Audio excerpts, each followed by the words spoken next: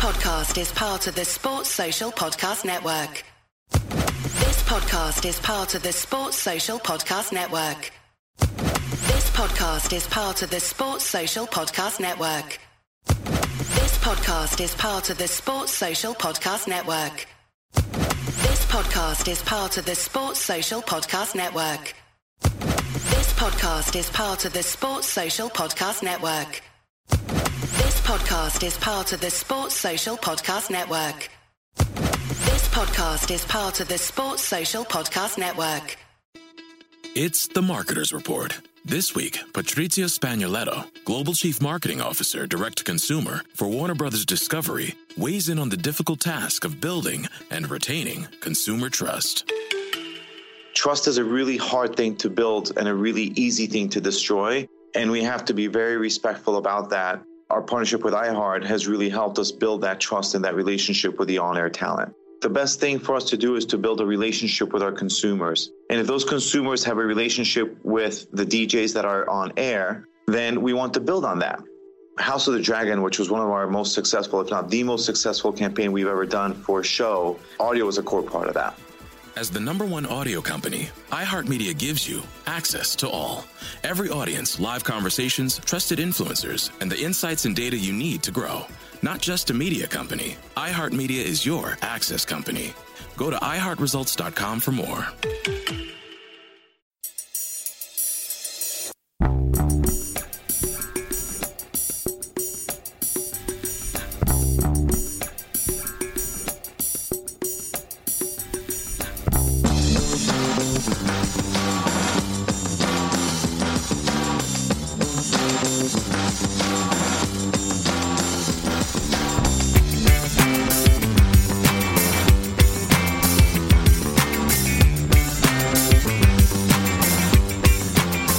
Welcome to A Celtic State of Mind. I'm Paul John Dykes, and when I say I'm delighted to be joined by JP Mason, I've got to say I really mean that, JP, because I'll only appear now on the Axon Bulletin once a week. That's the plan.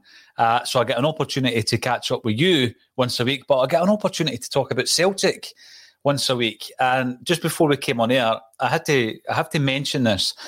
I'm sitting here in the studio this morning. We did a live show last night for the first time, JP, and I don't want to go on too much about music, but I'm going to have to mention it. Anyway, it's called the Oasis Album Club, and we're going to go through every Oasis album chronologically, including the solo stuff, and we're going to do a listening party. So it was me, Kevin and Russell last night in the studio. I'm up for being here now, by the way. I'm up for being here now, big time. Oh, brilliant, mate. Come into the studio, let's do it, because, you know, I just think it's one of the albums that gets a hard rap, and I might have a few comments to make. So I come in this morning and I'm a wee bit tired because we were in the studio to the back of 10 last night, and I'm getting old, mate. I can't do these late nights, but we will be talking to you in a wee minute or two about your late night at Halloween.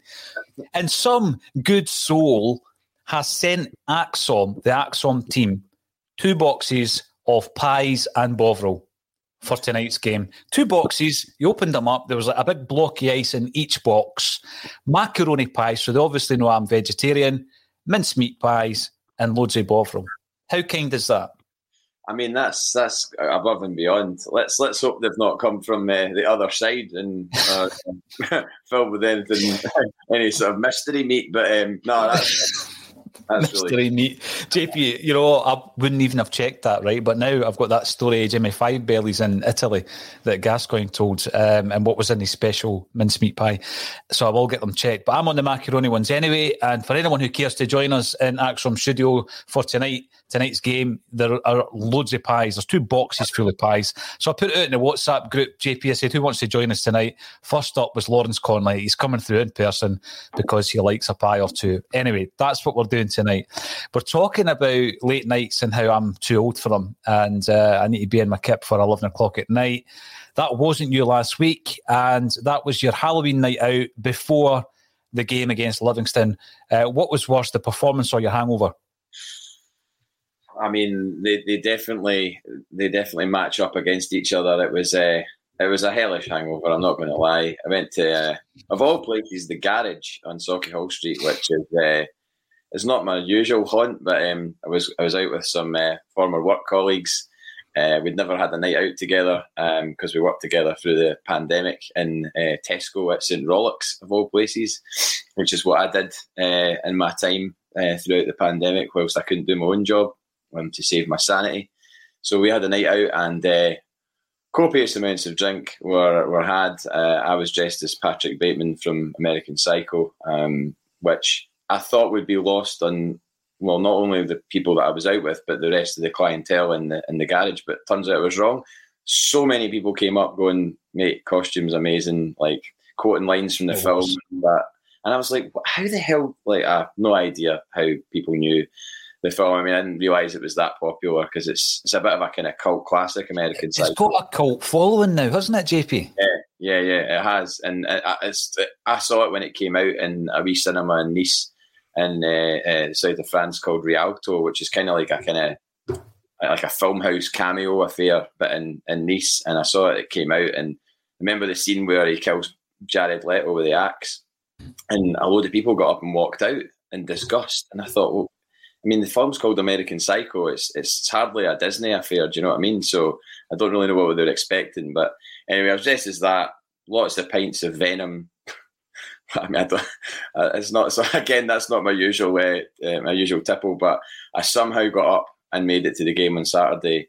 Got a bus from where I stay in Maryhill, and I was glad that it actually bypassed the town because it is COP26 stuff. So it got out of town, went along Buchanan Street and then through Duke Street, and I must have shaved about half an hour, 40 minutes off my journey. So I actually made kickoff. Some people would say that's not a good thing, but Saturday. I mean, it's been talked about a lot this week, and it wasn't the best, was it? It was just yet another. I mean, we've drawn 0-0 with Livingston.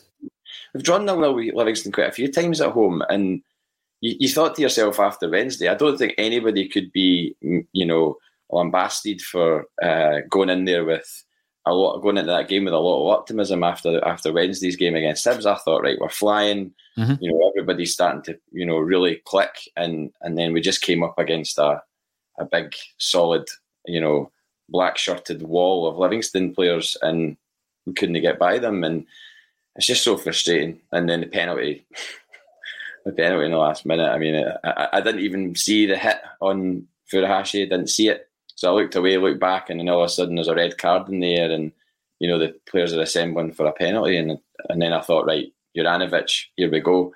And then you see Giacomakis with the ball, and you're like, what's going on? But it's one of them. It's been and gone now. We have to focus on the next game, and that's tonight. Wish I was in Budapest, but I'm not that mental to go out to a foreign country at the moment in these circumstances, with no ticket and with no guarantee of getting into the game. I'm sure people will try and probably make it in, but to me it just doesn't seem like the right. I'm not having a pop at the people that have gone. Fair play to them. If you want to go gung ho and go somewhere like that, it's up to you. But to me, it just doesn't seem right at this moment in time to be going away in Europe. It's not that it doesn't feel right. It's just we've not got an allocation. We're not all together in the stadium. It doesn't feel like it normally does. When you go away and there's that kind of sense of camaraderie and everything else. So that's my opinion on that. But yeah, tonight's a big one. It is a big one. I mean, Kevin McCluskey, for regular AXOM viewers, Kevin is our Hungarian correspondent. He is originally from Stirling, but he lives over there with his wife and child. And he will be at the game tonight, and we hope to dial in, possibly pre-match and post-match, for a wee bit of in-stadium update from Kev. Kev wrote a fantastic blog, so check it out. Kevin McCluskey can be found on Twitter, Magyar Boy.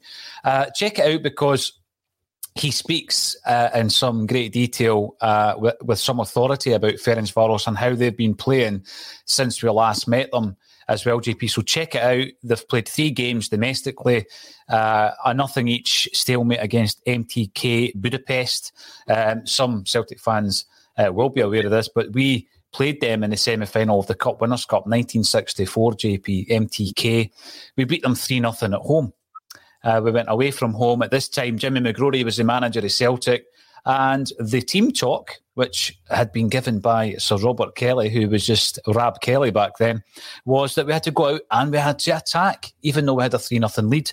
And lo and behold, MTK beat us 4-0 to get through to the European Cup, Winners' Cup final. That would have been our final in 1964-65. Bizarre. But they drew nothing each with them. They beat a team called Tokol in the Cup 7-0, but don't allow that to make you think that they're in free-scoring form.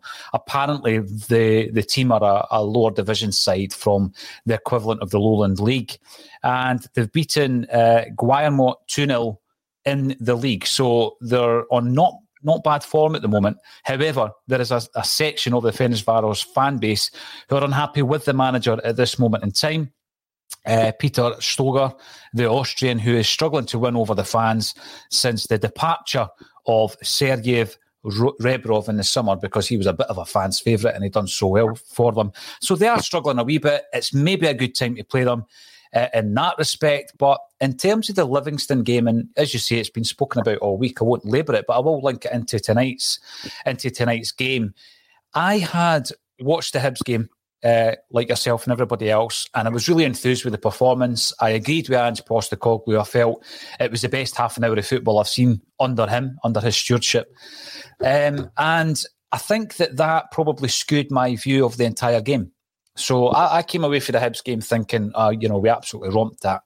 But now when I'm looking at the Hibs and the Livingston game collectively, I'm wondering if, we probably played similarly against Hibs after Rogic was taken off, as we did against Livy, in terms of not making as many chances, completely controlling the game, having the lion's share of possession, but not really finding the openings. And Rogic is that guy.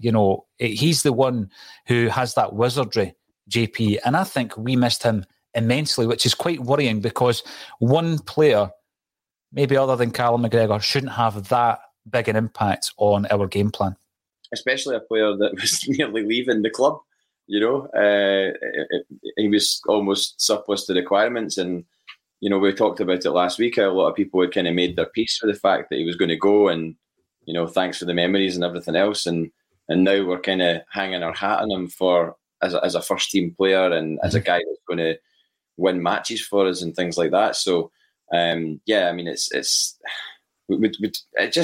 shows up. And again, this has been spoken about. I know Kevin, the guys, talked about it yesterday. It shows up the kind of slightly threadbare nature of our squad, in that we don't have two players for every position. We've got midfielders, but we've all got different roles, and they can't all fulfil each other's roles or anything like that. So Beaton coming in, he was lambasted on various bulletins this week. I'll lambast him again. I thought he was poor on Saturday. I thought his distribution was pretty poor. His touch, his passing, not great, just not incisive. And you really, really saw a huge difference between Saturday's midfield and Wednesday's midfield without Rogic. Mm-hmm. So I don't know what the answer is. It definitely shows up where we need to strengthen in January. There's no two ways about it. We need somebody else. Did Kev read out the stats about how many minutes Rogic has played this season already compared to last season? That is absolutely mental. He was stat-o boy yesterday, but I was quite impressed with it, because he was coming out with all these mad stats that are showing up, the absolute difference in what players are being asked to contribute this season versus what they've been asked or expected to contribute in previous. Kevin Graham has changed. I'm going to say that right now, JP. He's gone all stato on us. And in actual fact, he probably suits that role in the Axrom team. If you think back to fantasy football that we used to watch with Skinner and Badil, the stato character sitting there with his cardigan on and his specs. Sorry, Kev, I know you're watching, mate. But yes, when Be Here Now comes along, JP, will make sure you're part of that, because I've got a lot to say about that album. A hell of a lot. We're talking about, and I'm probably going to jump forward a wee bit here, we're talking about the kind of midfield issue, and we'll be talking throughout the show as to how we're going to line up tonight. But it is a slight issue at this moment in time when a player like Rogic or McGregor or Kyogo or Starfelt, we'll talk about that, drop out then we really are scratching about to try and get a replacement in there. And I found it very interesting. Earlier on today, I'm watching a video with Victor Wanyama, who was speaking about how when he was at Spurs, Neil Lennon wanted to sign him for Celtic. Now, I loved Wanyama. I actually did. I thought he was absolutely brilliant at Celtic. I knew he was going to be one of these, the next in a long procession of Celtic players who were going to make that step up and go down south and make us a lot of money. I knew that. I remember the Firhill game. It was a friendly, and it was the return of Emilio Izaguirre after his leg break. And we went to Firhill. The Green Brigade turned up because there was nothing else happening that Saturday or Sunday. A total sellout it was. And Emilio comes back. Rasmussen was playing up front, but Wanyama had just signed. And I think it was maybe the day before he just arrived in Scotland. And he's just standing there at the dugout, 900 grand. I think we signed him from, was it Beerschot? Yeah. In Belgium. And you're thinking, we've seen so many players coming in for that kind of fee. But he was a revelation at Celtic. Now, when a player talks fondly of Celtic, he's in my good book straight away. But what he was saying is Celtic were the club that I would love to play for. Again and again, they're more than a club. I want to come back and give it a last go there. I love the club. I love the people. They're fans. Now, that's what he said. Neil Lennon obviously had experience of him, having signed him first time round. He was part of the team that beat Barcelona in 2012. Now, am I just romanticising it here? He's 30 years of age. Could he still do a job for Celtic? I mean, well, we've just handed out a contract to James McCarthy, who's currently not doing a job for Celtic at the same age. So, I mean, do we want to flood the squad with players, who were not 100% sure that we were going to get, minutes out of them? I mean, not just minutes. I mean, full games. I mean, when we signed McCarthy, every single person surely was sceptical about what we were going to get from him. And I think if it was to sign Wanyama again, everybody obviously has fond memories. Nobody has fond memories of James McCarthy playing for Celtic because it's just the first time he's been here. But people would be maybe expecting the Victor Wanyama of 8-9 years ago, and would they necessarily get that? I don't know. I've not seen enough of him in recent years. I mean, am I right in saying he's in the MLS at the moment? Yeah, playing for Montreal just now. He's played 50 games for them, JP, since signing in 2020. So he's played enough football over the last year. It's a decent level. You see a lot of it now. There's quite a bit of coverage on Sky Sports of the MLS. He is only 30. I mean, I say only 30 because we're now at a stage, we're now in a generation, JP, of a lot of these footballers having looked after themselves over their careers. They're extending their careers into their mid-30s and beyond. Obviously, James McCarthy's had some really bad injury issues, which will probably prevent him from doing it. But it does seem to be a troublesome position, that defensive midfielder. And that is exactly what Wanyama gives us. Some people may think that it is over-romanticising. Once you've been there, don't go back. Have we had a player coming back and being as effective second time round? I'm thinking Charlie Nicholas, Frank McAvenny, Izaguirre. That's the immediate people I go back to is folk like Charlie Nick and... This week on The Marketers Report, Patrizio Spagnoletto, Global Chief Marketing Officer, Direct-to-Consumer for Warner Brothers Discovery, weighs in on building trust. Trust is a really hard thing to build and a really easy thing to destroy, and we have to be very respectful about that. Our partnership with iHeart has really helped us build that trust and that relationship with the on-air talent. As the #1 audio company, iHeartMedia gives you access to all. Every audience, live conversations, trusted influencers, and the data you need to grow. Go to iHeartResults.com for more. It's The Marketers Report. This week, Patrizio Spagnoletto, Global Chief Marketing Officer, Direct-to-Consumer for Warner Brothers Discovery, weighs in on the difficult task of building and retaining consumer trust. Trust is a really hard thing to build and a really easy thing to destroy, and we have to be very respectful about that. Our partnership with iHeart has really helped us build that trust and that relationship with the on-air talent. The best thing for us to do is to build a relationship with our consumers. And if those consumers have a relationship with the DJs that are on air, then we want to build on that. House of the Dragon, which was one of our most successful, if not the most successful campaign we've ever done for a show, audio was a core part of that. As the #1 audio company, iHeartMedia gives you access to all. Every audience, live conversations, trusted influencers, and the insights and data you need to grow. Not just a media company, iHeartMedia is your access company. Go to iHeartResults.com for more. Frank McAvennie, because, you know, I was a wee guy when they came back, and I remember being so excited that Frank McAvennie came back, but he came back at a time when we weren't great, you know. I mean, it was a pretty brutal time to be a Celtic player and a Celtic fan at those times, you know, where there was slim pickings and anything really. I mean, there was no trophies, there was precious few wins against Rangers. So is that McAvennie behind you? It is, aye. There he is.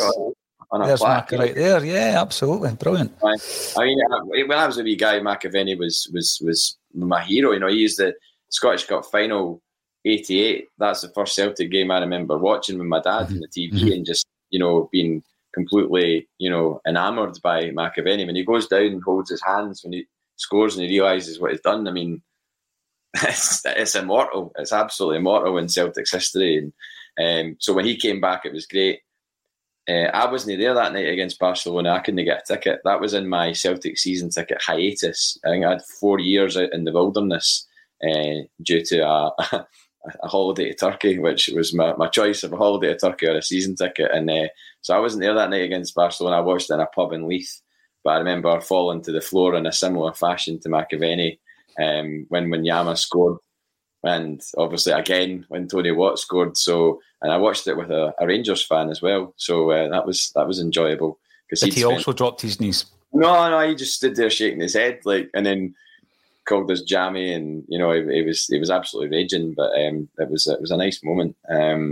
But yeah, Wanyama coming back, it's obviously nice to hear him say positive things about Celtic. It's always nice to hear that from former players if they genuinely mean it, and I think he does. I know he's just recently retired from international duty. I remember seeing the post about that. So he's obviously putting his concentration on his club football to help extend his playing career. What sort of money he'd want? I mean, I guess you could point to Joe Hart. Joe Hart's come here. And Joe Hart will know him from Spurs, won't he? And potentially Cameron Carter-Vickers, I would guess. Yeah. So we've got a wee contingent there as Spurs players. I quite like the idea. I'm going to. You know, listen. If you say yes or no, there's going to be people disagree with me, and I totally get that. I don't think we've got a good record of bringing guys back and for them being successful second time round. I think Paddy Roberts is another example of that, isn't he? I mean, he came back. But Fraser Forster came back and he was good second time round, JP. But interestingly enough, it brought back this information that I was given a few months ago about the signing targets that we had for our tilt at 10 in a row. Obviously, Wanyama was one of them, but James McLean, Danny Drinkwater, Fraser Forster, Charlie Mulgrew and Robert Snodgrass were all on our wish list. Obviously none of them signed, but I do think out of that list I would have loved Foster to come back, and I would have taken Wanyama as well. So we'll see how that goes. Yeah, no, indeed. Maybe now, this guy might be nothing, but you know. We'll see. He's put it out there. Referring back to this conversation in 6 months' time or something, being like, remember we were talking about Wanyama and he's in a Celtic shirt again, but we'll see. We shall see. You were talking about McAvennie dropping to his knees. I always remember when he scores the first goal, Paul McStay going up to him, and I did ask Frank when I had the pleasure of speaking to him, what did McStay say to you? And he says the conversation between the two of them was, let's go for the winner. So as soon as we equalised that day, they were going for the winner. And if you watch it, you can see the conversation taking place. Come on, get the ball, let's go back. We're going to win this game. So Paul McStay played that game. The year before that, by the way, I was going to say, imagine Nicholas and McAvennie at that stage, 87, 88. Oh. That would have been magnificent. Back in 87, Paul's big brother, Willie McStay, leaves the club. He had been there, strangely enough, although a few years older than Paul, he had made his debut after McStay. Such was the meteoric rise of Paul McStay as a teenager, making his debut as a 17-year-old. But Willie came into the studio yesterday, JP, which was an absolute pleasure, because for anybody who's spoken to Willie McStay, he is the nicest guy on the planet. And he's just Celtic through and through. And the reason he came, through to the studio was he's doing the big sleep out on Saturday for the foundation. And he's going over to Sligo to do the Irish leg of the sleep out. And it all linked in because who signed Willie McStay for Celtic? It was Sean Fallon. Sean Fallon was from Sligo, as we all know. And the McStay household were actually preparing for a visit from Nottingham Forest, who were just about to come in and sign Willie McStay for Nottingham Forest, right? He was a highly rated player. He was the captain of the Scottish schoolboys team, and Nottingham Forest, who at that time were managed by Brian Clough, were going to sign Willie McStay. Half an hour beforehand, I don't know if they got the tip off, but Sean Fallon and Davy McParlin turns up at the McStay household. And of course, McStay, the name McStay is synonymous with Celtic at this stage because Willie's great uncles, also Willie and Jimmy, had both captained the club. In actual fact, Willie McStay, the first, handed the captain's armband to Jimmy McStay, who went on, his brother, who went on to manage the club. So Willie McStay becomes the third McStay to sign for Celtic. Sean Fallon signs him. He has a career not as successful as his wee brother, of course. He scores against Rangers. He wins the Scottish Cup in 85. He wins the league in 1986. So he has a good career, JP, you know, and then he goes down south. Anyway, he always wanted to be a manager. He was a bit like Davy Moyes in that respect. You know, very early on, gets his badges and he gets an opportunity, lo and behold, to go to Sligo. So he goes to Sligo Rovers. Before he goes, he phones his old compadre, Sean Fallon, who tells him, being a Sligonian, go over there, take your family, immerse yourself in Sligo, and you'll be a success. He goes over and wins the treble as the player-manager of Sligo Rovers. Whilst he's over in Sligo, he arranges for Celtic to come over for a friendly. So Paul McStay's playing for Celtic, Willie McStay's playing for Sligo Rovers, Pat Bonner's playing for Celtic, Pat Bonner's brother is playing for Sligo Rovers. We win 1-0. Rudy Vata scored. And so, can you remember it? Early 90s? Somebody told me that was their first game that they ever saw. I know somebody that said that was their first game for Celtic. To really? Watch Celtic. Yeah, they were on a family holiday, and brilliant. I can't remember who it was. That's really annoying me, but I do remember it, and remember them telling me that it was just so bizarre that the Celtic team was like right there. I mean, it wasn't as if it was like a San Siro or anything like that. Yeah. You know, that it was a pretty small park, and probably where a main stand, JP, and then just like standing behind barriers all the way around the other three. That's going to. If anybody's watching that that knows that story, then I'm sure I'll get a text or something like that. But I have to hold my hands up and say I can't remember who it was that told me that, but it's definitely in my head because as soon as you said Sligo friendly with Celtic, I was like that I know somebody that was at that game. So it's incredible. There's a great picture actually on the Celtic wiki, and you've got all the Sligo team and all the Celtic team together. So Willie McStay was a huge success over there. At the final, I think they played Derry City in the Irish Cup final. At that game was none other than Willie's ex-teammate Tommy Burns. Tommy had just taken over at Celtic 1994, and he asks Willie McStay to come back to Celtic to get involved in the youth development at the club at that time. It needed a complete overhaul. Tommy Burns was a visionary in that respect, as you know, from Lennoxtown, etc., which should be renamed the Tommy Burns Training Complex or Centre. I think everybody will agree. Yeah. So Willie McStay comes back from being a very successful player-manager over in Sligo Rovers. He comes back because the allure of Celtic and Tommy Burns is too strong. And lo and behold, there's been a couple of wee moments where he's went and managed on his own terms with the likes of Ross County, Ujpest Dosa, interestingly enough, Hungarian side, and we'll be in Hungary tonight. But he's been at Celtic ever since. He turned 60 this month, and he's had a football career since the age of 15. As I say, one of the nicest guys you'll ever meet. But the reason I mention it, JP, is Celtic's obviously synonymous with charity, built on charitable kind of reasons and foundations. Brother Wilfred, real name Andrew Kieran's, also from Sligo, all fits in. Wilfred's Wish, etc. And the foundation are doing a big sleep out this Saturday. So we interviewed Willie. The video will go out on Friday night on the Axom channel on YouTube. And we'll have all the links underneath. So if you want to give a donation, however small, to Willie's quest to raise some funds for the foundation. All the information will be on the video as well. And what's happened is his wife has gone toe-to-toe, head-to-head, and she's also going to do it. And they're actually competing to see who can get the most money for charity, JP. So look out for that video on Friday night. I did meet him actually. I went on an impromptu, unofficial scouting mission to watch Lewis Morgan play for St Mirren against Dumbarton. Remember, we'd signed him, and then he continued to play for St Mirren. Aye.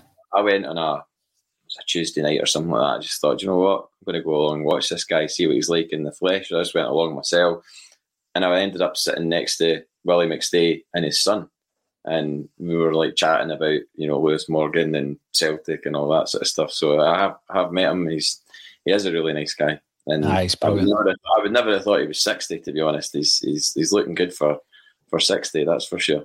He definitely is, and he's making me feel guilty before I've even eaten tonight's pies, because he is looking very fit for his age. But I'm still going to have a few macaroni pies. But one last word on this before we move to the Ferencvaros game is because we do tend to go on a wee tangents, JP, on a Thursday. What's about Celtic today, though, to be fair? It is. But by the way, we're only halfway through, so watch this space. So Willie McStay was signed by Sean Fallon.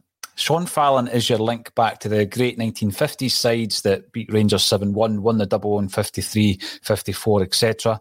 And he's also the link to, obviously, Jock Stein, Neil Mock and Willie Fernie, that great backroom team who conquered Europe. So Willie McStay then, after his playing career finishes, becomes one of these guys who's involved in the youth development at Celtic and recruitment. And so many players have gone through the system under the watchful eye and tutelage of Willie McStay. I mean, there's a whole plethora of them. If you think back over the last 20, 30 years, Willie's been there or thereabouts. But there's a great image of John Kennedy and Steve McManus both signing on the same day. You might have seen this. And again, I think it's on the Celtic Wiki. And Willie McStay's in the picture. I think Tommy Burns is in the picture in both sets of appearance. And they're signing on the same day, JP, right? And Willie was obviously involved in that amongst many other players. And those two guys are now in the Celtic dugout. They're going to be in the Celtic dugout tonight. And I just think that procession, that life's blood going from Sean Fallon right up to the present day is so important for a club like Celtic, because it's all about tradition. It's all about knowing what the club's all about. It's not just about, you know, being a footballer and this is your job. You need to know the fabric of the club, JP. And I think that's really important with a club like Celtic. And that's why figures like Willie McStay, although never the highest profile guy, you know, never putting himself out there, it's so important to have people like that at the club. Yeah, just people to put their arm around new players and sort of hammer home what they're playing for and who they're playing for. Because if you lose that, then your club becomes sanitised. And that's the thing that would always make me fearful of, you know, any of these sort of takeover. I know that we nearly touched upon it, I think, at the end of last week or maybe the week before when we were talking about Red Bull. You know, the Red Bull rumour, or somebody put a comment up and said Red Bull rumour or something like that, question mark. You know, if that was ever to happen to Celtic, and I have to say, God forbid that it would, people might argue, oh yeah, we'd have this huge influx of money and everything else, but I don't know if it would. I think it would maybe change the fabric of the club, because the club wouldn't really be the same anymore, and maybe they wouldn't retain people like, you know, Stephen McManus, Willie McStay, John Kennedy. You know, as much as people have been critical of John Kennedy's been there at Celtic since he was a wee guy, and like you say, knows the fabric of the club. He might be associated with last season's horror show, but some of the players are still there, and they're associated with last season's horror show. So I think, you know, clean slates were to be given on that front, provided, as I said many times, provided that he was officially wanted by Ange Postecoglou. But yeah, you're right. Having people at the club that know the traditions and you know, just know the types of things to say to players to get the best out of them. You know, like they can identify what type of a character a player is probably within 5-10 minutes of them being at the club, and then knowing what buttons to press and what buttons not to press. So, you know, these guys, if they get a better tune out of a Cameron Carter-Vickers or a, you know, Philip Jota, then they're worth their weight in gold being there, and they're worth their not just as a coach, just as a person as well. And by all accounts, well, I've met Stephen McManus once briefly, and I've met Willie McStay. I've not met John Kennedy, but by all accounts, everybody I speak to all say they're really, good people. So, you want good people at your club. You do, and you want people to understand the club, the magnitude of what it means to represent Celtic. I'm not coming across all, like traditionalist here. I truly believe this. It's not romanticism, JP. I watched that video of John Clark that I think he did when we had New Balance as a kit supplier. And, it's almost like a tearjerker when he's talking and he's giving it all this. It's just unbelievable.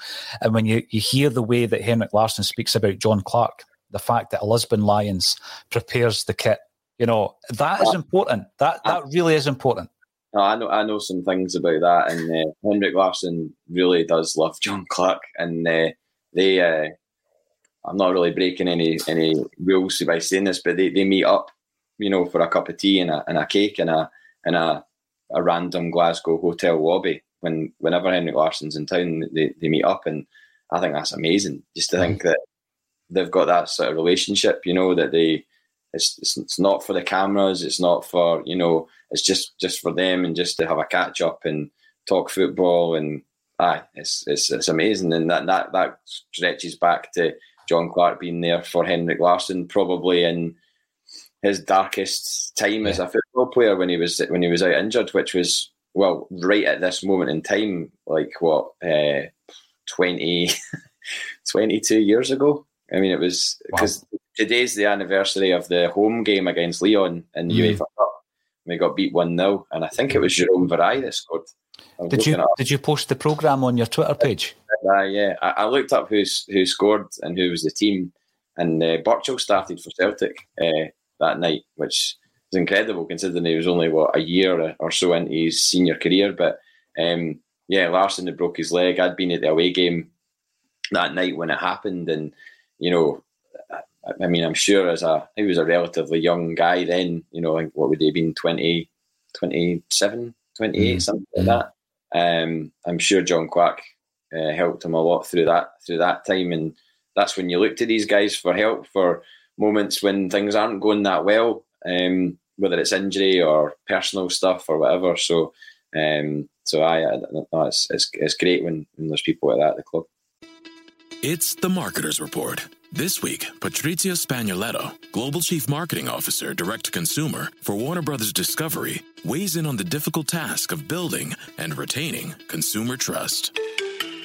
Trust is a really hard thing to build and a really easy thing to destroy, and we have to be very respectful about that. Our partnership with iHeart has really helped us build that trust and that relationship with the on-air talent. The best thing for us to do is to build a relationship with our consumers. And if those consumers have a relationship with the DJs that are on air, then we want to build on that.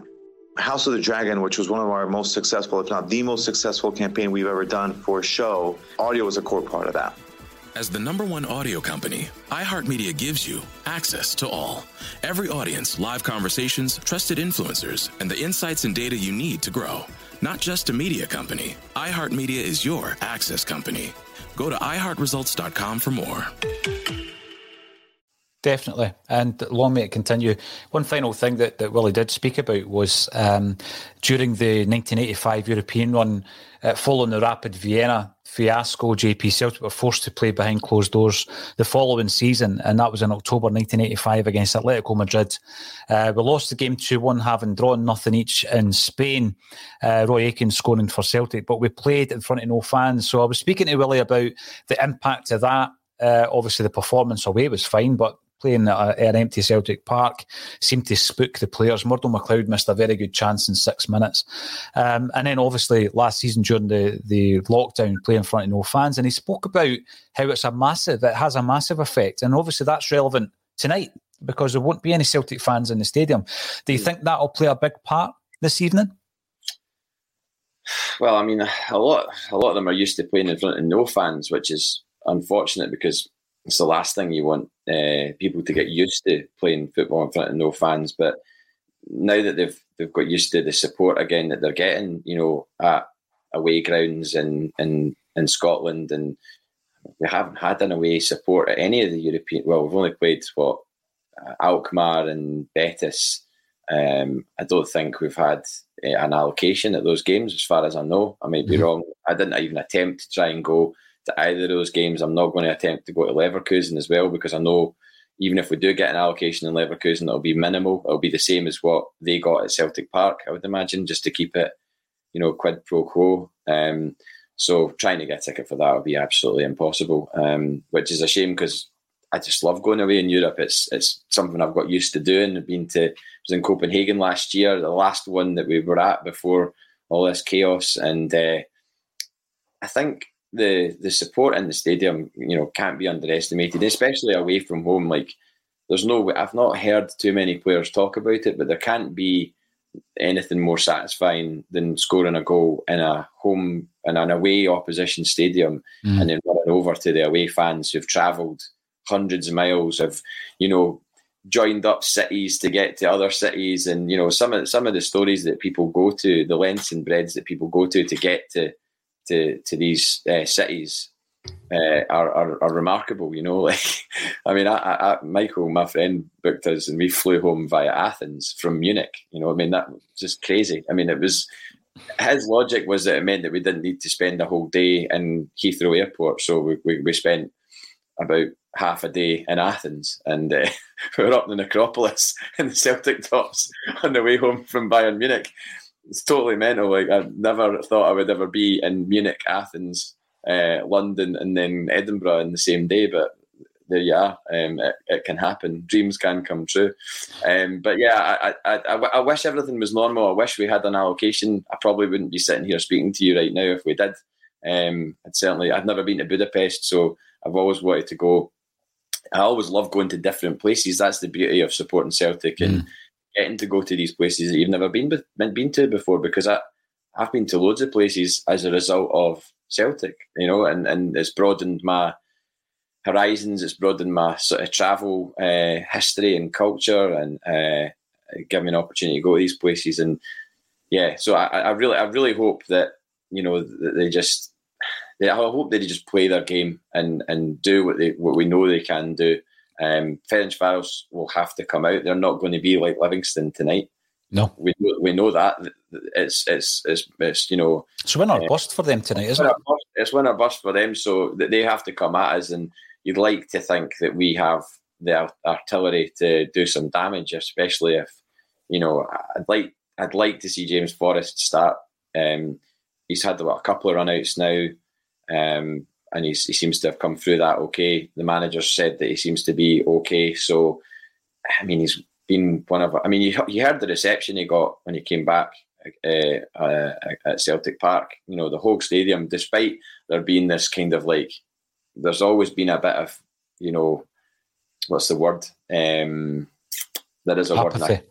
word. Sorry? Apathy. Yeah. There's always been a bit kind of like, just taking James Forrest for granted, despite his numbers and his goals and his assists and everything else. And I think we missed it so badly, last season, and certainly we've missed it this season as well. He would have been a really good player to have at Ange Postecoglou's disposal to be a starter at the start of this season to help the transition. And meanwhile, he's been kicking his heels in the stand. Same with Julian as well. It's quite mad that Forrest has overseen this huge change, but from a distance, from a periphery, he's not actually been able to be involved until now. So I would love to see him unleashed tonight. And James Forrest has done the business away from home in Europe before, quite a few times as well. Lazio, people always go on about Ncham's goal, but James Forrest got the first goal. Yeah, it's a wee bit like Tony Watt's goal against Barcelona. We were talking about Wanyama earlier. His goal was fantastic. Charlie McGrew cross, yeah. Yeah, so he's a significant player, and yeah, I'd hope that he comes in tonight and shows everybody what we've been missing. The midfield's a tricky one. It's a bit of a bag of frogs. The midfield, I don't really know who goes where. We'll have to wait and see. It will be an interesting one. I don't think there's going to be any surprises. I think it probably will be Beaton. I think Welsh will probably come in at centre half. Just from the wee bits that he said about the team yesterday in the press conference, I think, it would be a little bit harsh on Welsh if he didn't get an opportunity. in this situation where he's been fit and ready to play as a centre half. He's played quite a number of games for Celtic, and we've now got an injury to a £4.5 million signing. Well, why wouldn't you play Stephen Welsh? And why would you resort to playing Nir Bitton? He's surely going to probably need Nir Bitton in the midfield. So yeah. This is one of the big dilemmas, I think. I'm going to pull in some of the comments coming in. Urban Kulshi, who joins us on a regular basis, and it's always great to see. He just finished his shift, roaring fire on the couch, laptop at the ready. Love it. Are you having some macaroni pies and Bovril for the game, though? That's the question, because that would top that off nicely. So welcome everybody who's getting involved in the comment section. Aldo, sorry, were we late today? JP? Maybe a few seconds. Alan Robertson, afternoon, guys and girls. It's great to get everybody's views on this. We will be talking about the team, because there's a few dilemmas in there.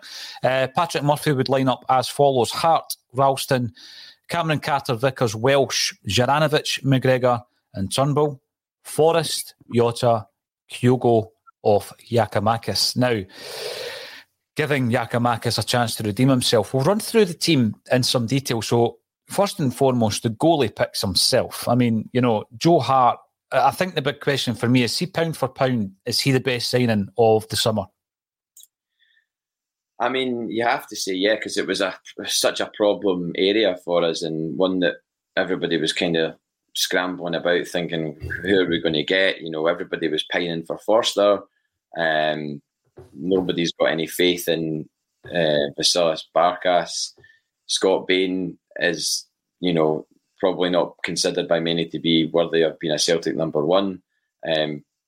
Decent backup, yes, but not. I mean, I don't think anybody would have ever expected when we signed Scott Bain that he was going to end up being the number one at Celtic. I don't think even he would have thought that, to be honest.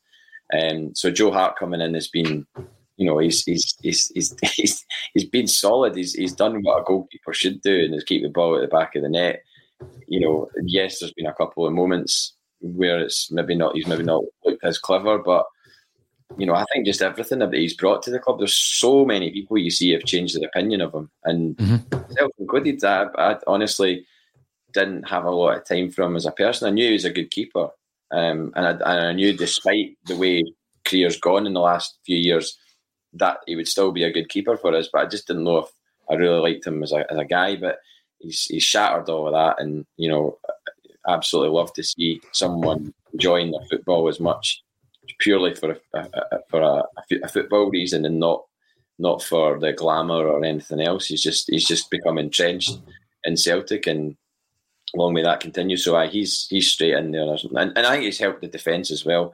There's no two ways about it. Having somebody that can shout at the back and lead from the back is surely massive for a new defence and a new unit.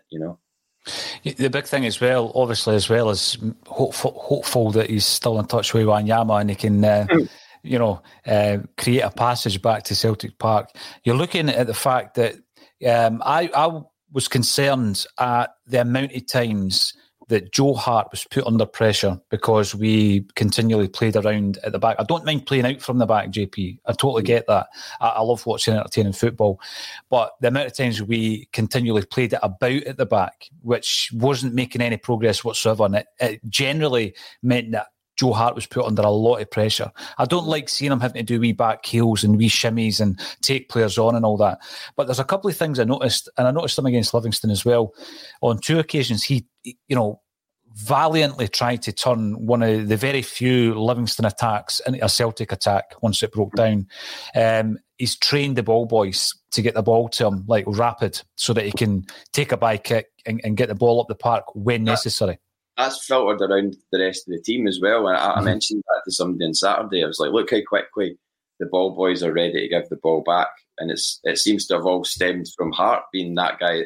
It was like Ralston came over to take a shy just in front of me, and the ball was in his hand almost immediately as the ball had gone out of play, So I think that's potentially filtered around it. Because thinking back, it did seem to always be a bit laboured, how long that seemed to take. But now it's just like bang, back on the park and off we go.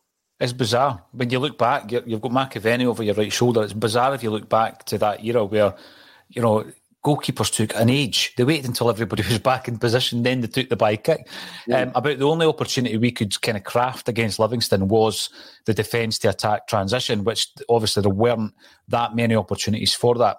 The other thing that I noticed was him coming out almost to the halfway line to prevent the ball from going out for a throw-in, just to keep the possession as well. Because the minute you get a throw-in, you're under pressure. I mean, the amount of times you lose possession from your own throw-in, because obviously with Livingston, they're very resolute in defence. Basically, they're just going to find a Celtic jersey and then you're up against it to try and find a gap in a space. So I think 100% Joe Hart for me is a leader. I know that officially James Forrest is the vice-captain, but I would never have an issue with Joe Hart taking that captain's armband in the absence of Callum McGregor. The right back, we need to talk about Tony Ralston. He's just been given a new deal, well deserved. Again, speaking to Willie McStay, he was talking about the character of this young man, because he is still a young man. He's now played 41 games for Celtic, scoring 6 goals and having 4 assists. And he deserves that new contract. Does he deserve a Scotland call-up, though? Well, I mean, did you see the stat that somebody put up? It was Ralston versus Nathan Patterson and Stephen McDonnell. And it was E-Seltz or Seltzer here, I think, put it up. I did see that, yep. And their appearances and returns versus his. And it's almost just like, it's like, you know, he's not fashionable enough or something like that, or he's considered too rugged or raw or not crafted or whatever. I mean, that's absolute nonsense. He should 100% be in there. He's playing first team football for Celtic, you know, and why on earth is he not being considered? It's quite snobbish. It's basically like us as Celtic fans, you know, digging our heels in and going, oh, well, we don't think he should get a new contract. If anybody thinks that he shouldn't get a contract based on his contribution and his efforts, then you're being as blind to the what we're seeing in front of us as the Scotland manager is. Or it's really unfair, I think. I mean, I'm sure it probably doesn't bother him. I mean, he's just got a deal that will probably set him up for life. You know, I mean, I think he was as surprised as any of us when he got the 1-year deal, because I think he probably thought he was out the door. Especially after a pretty unsuccessful loan spells elsewhere. I mean, none of us thought this was coming. Nobody could have predicted that Anthony Ralston would become this kind of almost loved character. I mean, I see a lot of stuff online where, you know, people are, I mean, Dominic Diamond is obsessed with the guy. I don't know if you've seen Dominic Diamond is his number one fan, and not in a mocking way or an ironic way. He genuinely, you know, is. You know, some of his patter about Ralston is pretty funny, you know, because he's so passionate about him doing well. So I'm happy. I said this before on here. I'd love nothing more than every player to be Scottish and Celtic fans, you know. And he's Scottish and he's a Celtic fan. Yes, he's probably not going to be the right back first choice going forward, but I mean, he was nowhere near even being in the squad beforehand, and was wrongly bumped out of the team. I think after that Livingston game that, you know, you pointed out he was the best player in the park, and then he's disappeared, and it was a bit unfair really, because he did play well that night, and that was probably the sort of the beginnings of what we're seeing now. And now he's working with a manager who trusts him and will put him in big games, and he hasn't really let us down, to be honest. I can't really recall. I'm not. You know, sort of, what's the word when you recalibrate, or not recalibrate, when you, I don't know, when you try and change the narrative of history. I'm not doing that here. He hasn't, as far as I can remember, he hasn't let us down. He's not lost his head and got sent off. He's not, you know, given away any terrible, you know, goals or anything like that. You know, he's been solid. So, yeah, I mean, he's in there tonight, and I'm sure he'll be full of confidence after being shown confidence by the club and the manager with the new contract.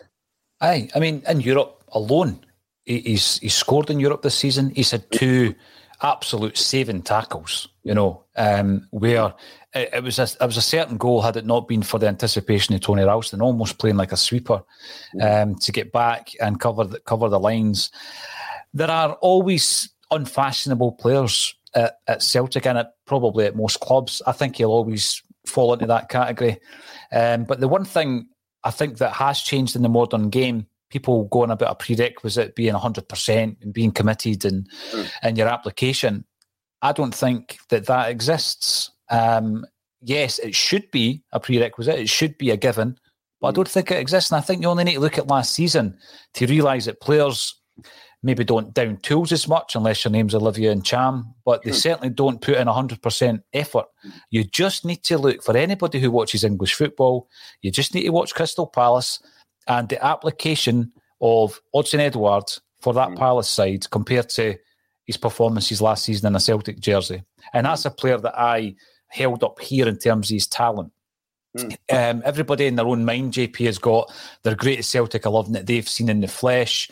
And it's hard for anybody to get into that. They need to be a very special player to get in. You know, which midfielder's going to push Paul McStay out of my team? Nobody. But in recent years, we've had people like Van Dijk in my greatest 11, and that isn't because of what he's done since he's left Celtic. I just remember him being an absolute joy to watch. He's head and shoulders above everybody. He was unbelievable. You know, the finesse of that player. Edouard wasn't in my team, but he was getting there. He was that talented, but his application last season left a lot to be desired. So I think when you're talking about Ralston and the dedication and the commitment, it's not a given. It is a quality in a player nowadays. And I think fully deserved. And the time will come. He will get a cap for Scotland, I'm pretty sure. But what it does mean is the right back who we signed to be a first choice at the moment, anyway, is playing left back. And I think, he should be playing left back in relation to the fact that he's probably the best left back that we've got at the moment, who's fit, even though his natural position is a right back. Big question for me would be, after what happened at the weekend, does Juranovic go back on the penalties? What would that do if indeed Giakoumakis is on the park? If Juranovic gets the penalties, or that's a dilemma. Do they go back to Giakoumakis to try and give him a wee bit of confidence? Let's go over this. Does it depend on the stage of the game? If it's nothing each with a minute to go, who gets the penalty? I mean, do you know what? See, thinking about that penalty, and by the way, on penalties, I do need to address something from last week, and I'll do it very quickly just now before we talk about Giakoumakis. Is when we were talking last week about the Rangers penalty that was given against Aberdeen, Bates. Remember I said, and I've specifically said, if Bates has done something, then I'll hold my hands up and say, right, okay. So you put the post up on Twitter, and a Rangers fan, as they're wont to do, watched this last week and immediately put a screenshot and put awkward with an emoji and then a picture where you can see the shirt being pulled. Now, it's clear as day. The shirt was pulled. Sakala absolutely made the most of it, because there's no way that shirt pull caused Sakala to go down in that fashion. He completely and utterly bought the penalty. And Bates's lack of reaction shows that, I've pulled his shirt. I've got no complaints. Mm-hmm. But there's no way you can tell me that caused Sakala to go down. He's just been cute, and he's won the penalty. And by the letter of the law, he's pulled his shirt. How Beaton has seen that, I do not know. But because I watched it, as I said last week, I watched it about 10 times before we came on here, and I couldn't see that shirt pull. But obviously, if you slow it down and screenshot it, then you can see the shirt getting pulled back. So there you go, Rory, whatever your name is. Hope you're watching this week. You said that we spoke about Rangers for an hour, but you only watched 10 minutes. So let's see how much you're watching this week. I've held my hands up. I said what I said last week. I'm saying what I said this week. So there you go. Bang. Off you go. The Celtic penalty taking thing. You remember Dembele got given a penalty in a Champions League qualifier, Moussa Dembele. Was that in the last minite? Or was it? It was. Yeah, absolutely. Because I wasn't at the game because I was in London. Mm-hmm. So I remember that particularly well because I was somewhere else and I couldn't be at the game. But yeah, absolutely, last minute. That kind of made Dembele. That people were all, there was question marks over Dembele up until that point, and I remember that very significantly, that he scored that, put away that penalty, and that gave him the sort of G up maybe that he needed at that point as a young new Celtic striker, and that could have been what happened with Giakoumakis on Saturday. For whatever reason, whether it was pressure or not, I don't know, but his penalty was woeful. Astana, there you go. Cheers, Kev. Stato. That penalty could have given him that G up, and maybe that was the thinking in not changing it, because a lot of people have said, the order should have come from the manager to say, right, oh no, I know we said Giakoumakis would be the penalty taker, but give it to Juranovic because it's the last minute. We're 0-0. This is an important, a really important moment. And, there's an alternate universe. Kev Graham likes them, where Juranovic has taken that penalty and scored. I've no doubt about it at all. It is a tricky one now. How do you go back? How do you revert back? How do you pull it away? Because you don't want to destroy Giakoumakis' confidence, because I think before Saturday, I think everybody was starting to think, wow, this guy looks all right. He'd come on against Ferencvaros. Was it Ferencvaros in the last? Yeah, it was Ferencvaros. Yeah, at home. He looked strong in that game and looked like he was, prepared to show what he could give the club. So I don't know. If it was me, I would definitely say, and it should have been Juranovic anyway, because I would have always said it's a player's place to take the penalties until they miss one, because that seemed to be how things have gone in the past. So I would have thought for the time being, because he's on the park, Juranovic is playing. Giakoumakis hasn't been playing every single game, so I think Colin alluded to this. Why would you not, have your number one penalty taker who's going to be on the park all the time to take the penalties? So yeah, but I'm happy with Juranovic at left back, and certainly Cameron Carter-Vickers and Welsh as the centre half as well. That's a big one, because he did mention Welsh. He called him Welsh and he called Beaton Nero. So I don't know if that's his new nickname, Nero Beaton. But I was of the view that we have seen Welsh dropped twice this season. He was dropped after the Livy game. He was dropped for the Hearts game at the beginning of the season. And I felt, I know he's not perfect. I know he's made a few mistakes, JP, but I do look at Welsh as being a first-team player, like Ralston, who I think will be in and around the squad for the next 3, 4, 5 years. But I'm not sure if Ange is 100% convinced with him, and I think he's going to play safe and potentially play Beaton at centre-half tonight. And then I asked, by the way, I'd play Welsh every day of the week. But then I look at Liam Scales and I wonder why he's so out of favour. I'm not saying for a moment throw him in there, because there's no way I'd be throwing in a player who's had fleeting appearances in a big European game away from home. But he is a natural left-sided centre-half. And if he had more games under his belt, perhaps he would have been an option. Is it a concern that he's not really been given the nod by Ange? I would say so, yeah. I don't know what's stopping him getting the game time, whether it's at left back or left centre back or whatever. It just seems a little bit odd, because he's come in with good pedigree and he's come in with a good number of games under his belt as well, and he has looked good when he's come on in the brief moments that we've seen him. You'd think he would have got a start by now. We're in November. I know it's been pretty hectic in terms of the fixtures and everything else, but we've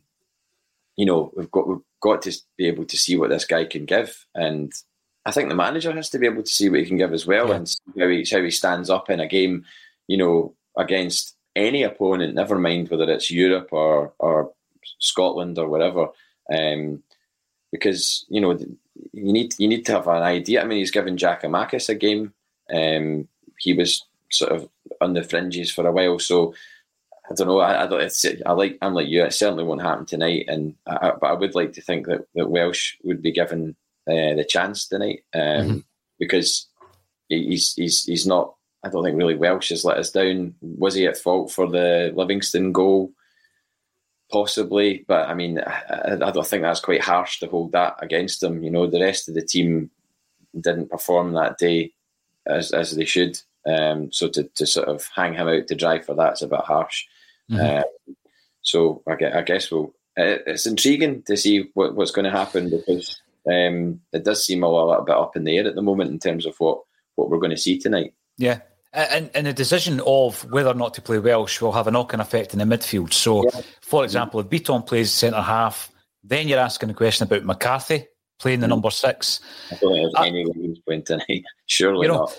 Well, what I would certainly do is, for me, McGregor plays midfield, but in a more advanced area. You play your holding midfielder, be that near Beaton, James McCarthy. It's not going to be Sorrow because he's another one who's fallen out of favour. But I would play Turnbull in Roderick's role. I would play Kyogo through the middle. I'm not dropping Giakoumakis. It's just squad rotation. And like yourself, I definitely would play Forrest on the right. I think Abada's gone off the boil a wee bit. And then on the left, he ought to pick himself. But it is good to have those options, JP, down the left and the right. We didn't have that for a long time. You've now got Mikey Johnson, Abada, Forrest and Jota. By the way, I know it doesn't really matter or anything at all, but did you see Jota's the way he brought the ball down on Saturday? Oh, it was just supreme. Somebody around about me said that's up there with Lubo, controlling it on his rear end. And I was at that game. I remember it very, very well. Jota even stopped to take the applause. He took a moment, didn't he? He took a moment to be like, "What about that?" And I love that in a player. It's few and far between now and these days. It's you don't really see that kind of. It wasn't showboating really. It was just skill. I don't think he wasn't taking the mick. He didn't stand on the ball and give a salute or anything like that. I mean, that really is taking the mick. But if you remember who did that. Yeah, I do. He was Brian McClure's roommate for a spell. That player that you're talking about. Oh, of course. Yeah, at United. Yeah. Aye. That's pretty cool. But no, I do like Jota a lot, and I think he is fast. I mean, if everybody was delighted with Ralston signing a new contract, which they seem to be, Jota, if Jota puts pen to paper on a deal, I think that will even eclipse the reaction you saw for Ralston. I'm sure Celtic social media could have a lot of fun in the build up to that. I saw that they had this sort of brick wall with the eyes peeking out for the Ralston signing. So yeah, they could definitely have a lot of fun with that. I'm thinking Faith, George Michael, Wham, all sorts of stuff. We'll wait and see. Absolutely. But you brought them up. You brought George Michael up. So I'm going to mention the fact that last night we did the first of a new show on the channel. It's called the Oasis Album Club. What's that got to do with Wham? Well, one of the questions is, if you could drop one of the songs, JP, for one of the B-sides, what would it be and why? My decision was to drop Married with Children with Fade Away. Fade Away is a rip-off of a Wham song. So there's how I've managed to bring that right round. I'll tell you something else. So, have you ever seen the George Michael documentary? It's called Freedom. It's absolutely amazing. It's one of the best music documentaries. He was working on it before he died, and so he's part of the contribution. It wasn't just like a posthumous documentary. He was involved in it. In the interview, they go around with a record player and go to famous either singers or film stars or whoever. And they take a record player and play, and they get the record player to play a track of, George Michael or Wham. And Liam Gallagher's in it, and he is a massive George Michael fan. Yep. Like they put on, what song is it? These are the days of the open hand. I can't remember the name of the track. Is it the George Michael track that he puts on, and Liam Gallagher just sits back and goes boom like that, and he goes, John Lennon could have wrote that. Aye, so I'm going to watch that. I'm going to watch. Have you ever noticed the similarities between Fade Away and Freedom? I'm going to need to listen to them back to back now. Type it into YouTube, because somebody's done that comparison thing. So fire it into YouTube, JP. I will do. God, have they done it back to back? Do that. They done it back to back, like the two songs back to back. Yeah. Right. Okay. Aye. So it's a proper rip-off. But I will have a look at that. I definitely will, and I'm sure the social media team at Celtic will be looking for some kind of George Michael. It's praying for time. The song. Oh, is that right? Time. Yeah, it's an absolutely amazing. They were neighbours, weren't they? Liam and George Michael, they were neighbours.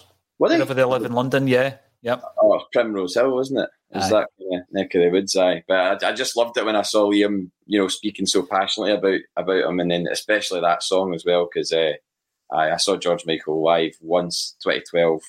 Unbelievable. Absolutely unbelievable. And I know our very own Russell Boyce is a big George Michael fan as well. Yes. Oh, yeah. Oh, yeah. We said neighbours. In Fife, we say neighbour, but it doesn't necessarily mean that you are next door neighbours. But on that note, tune into the Oasis Album Club. And JP has said it live on the show. Hold him to it. He will be part of the panel for Be Here Now. Subscribe to the channel. Everybody keep getting involved. By the way, I haven't even done the draw for last month's prizes. There are 3 prizes up for grabs. The first one is a Bobby Lennox signed and framed print by the one and only Lemon, Bobby Lennox. The second prize is 2 tickets to Bend It Like Bertie in Greenock at the Beacon Arts. And what's the third prize? JP, can you remember? There's a third prize? I can't even remember. Let me have a look. I can't go without saying this. What's the other one? There we go. The October prizes, a signed and framed Bobby Lennox, an Etive watch. There you go. A brand new Etive watch. Beautiful Christmas present either for your loved one or for yourself. So there you go. All you need to do is subscribe. You're in a prize draw. I'll probably do that pre-match, half-time and post-match tonight. That's what we'll do against Ferencvaros when Lawrence Conley comes to the studio to eat my pies and drink my Bovril. It's always a pleasure on a Thursday. That's why we've ran over a wee bit, JP, because it's the only chance I get to chat to you during the week. Thanks, everybody, for getting involved in the comment section. It's an absolute pleasure when you join us on A Celtic State of Mind. We'll be back tonight at 7:30 for the pre-match, and hopefully we will get a result, and hopefully we'll see you then. Thanks for joining us on the Axon Bulletin.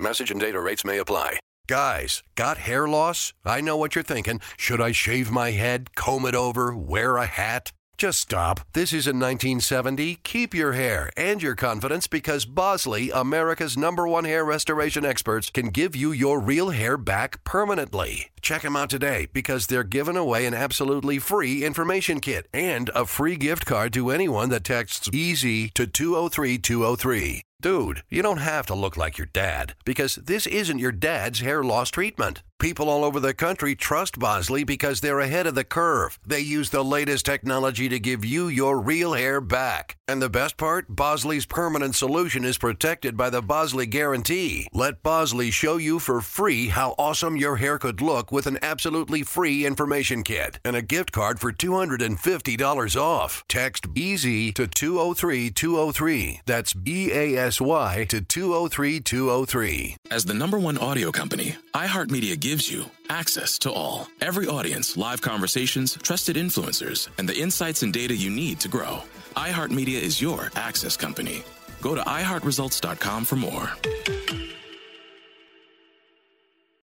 Sports Social Podcast Network. Sports Social Podcast Network. Sports Social Podcast Network.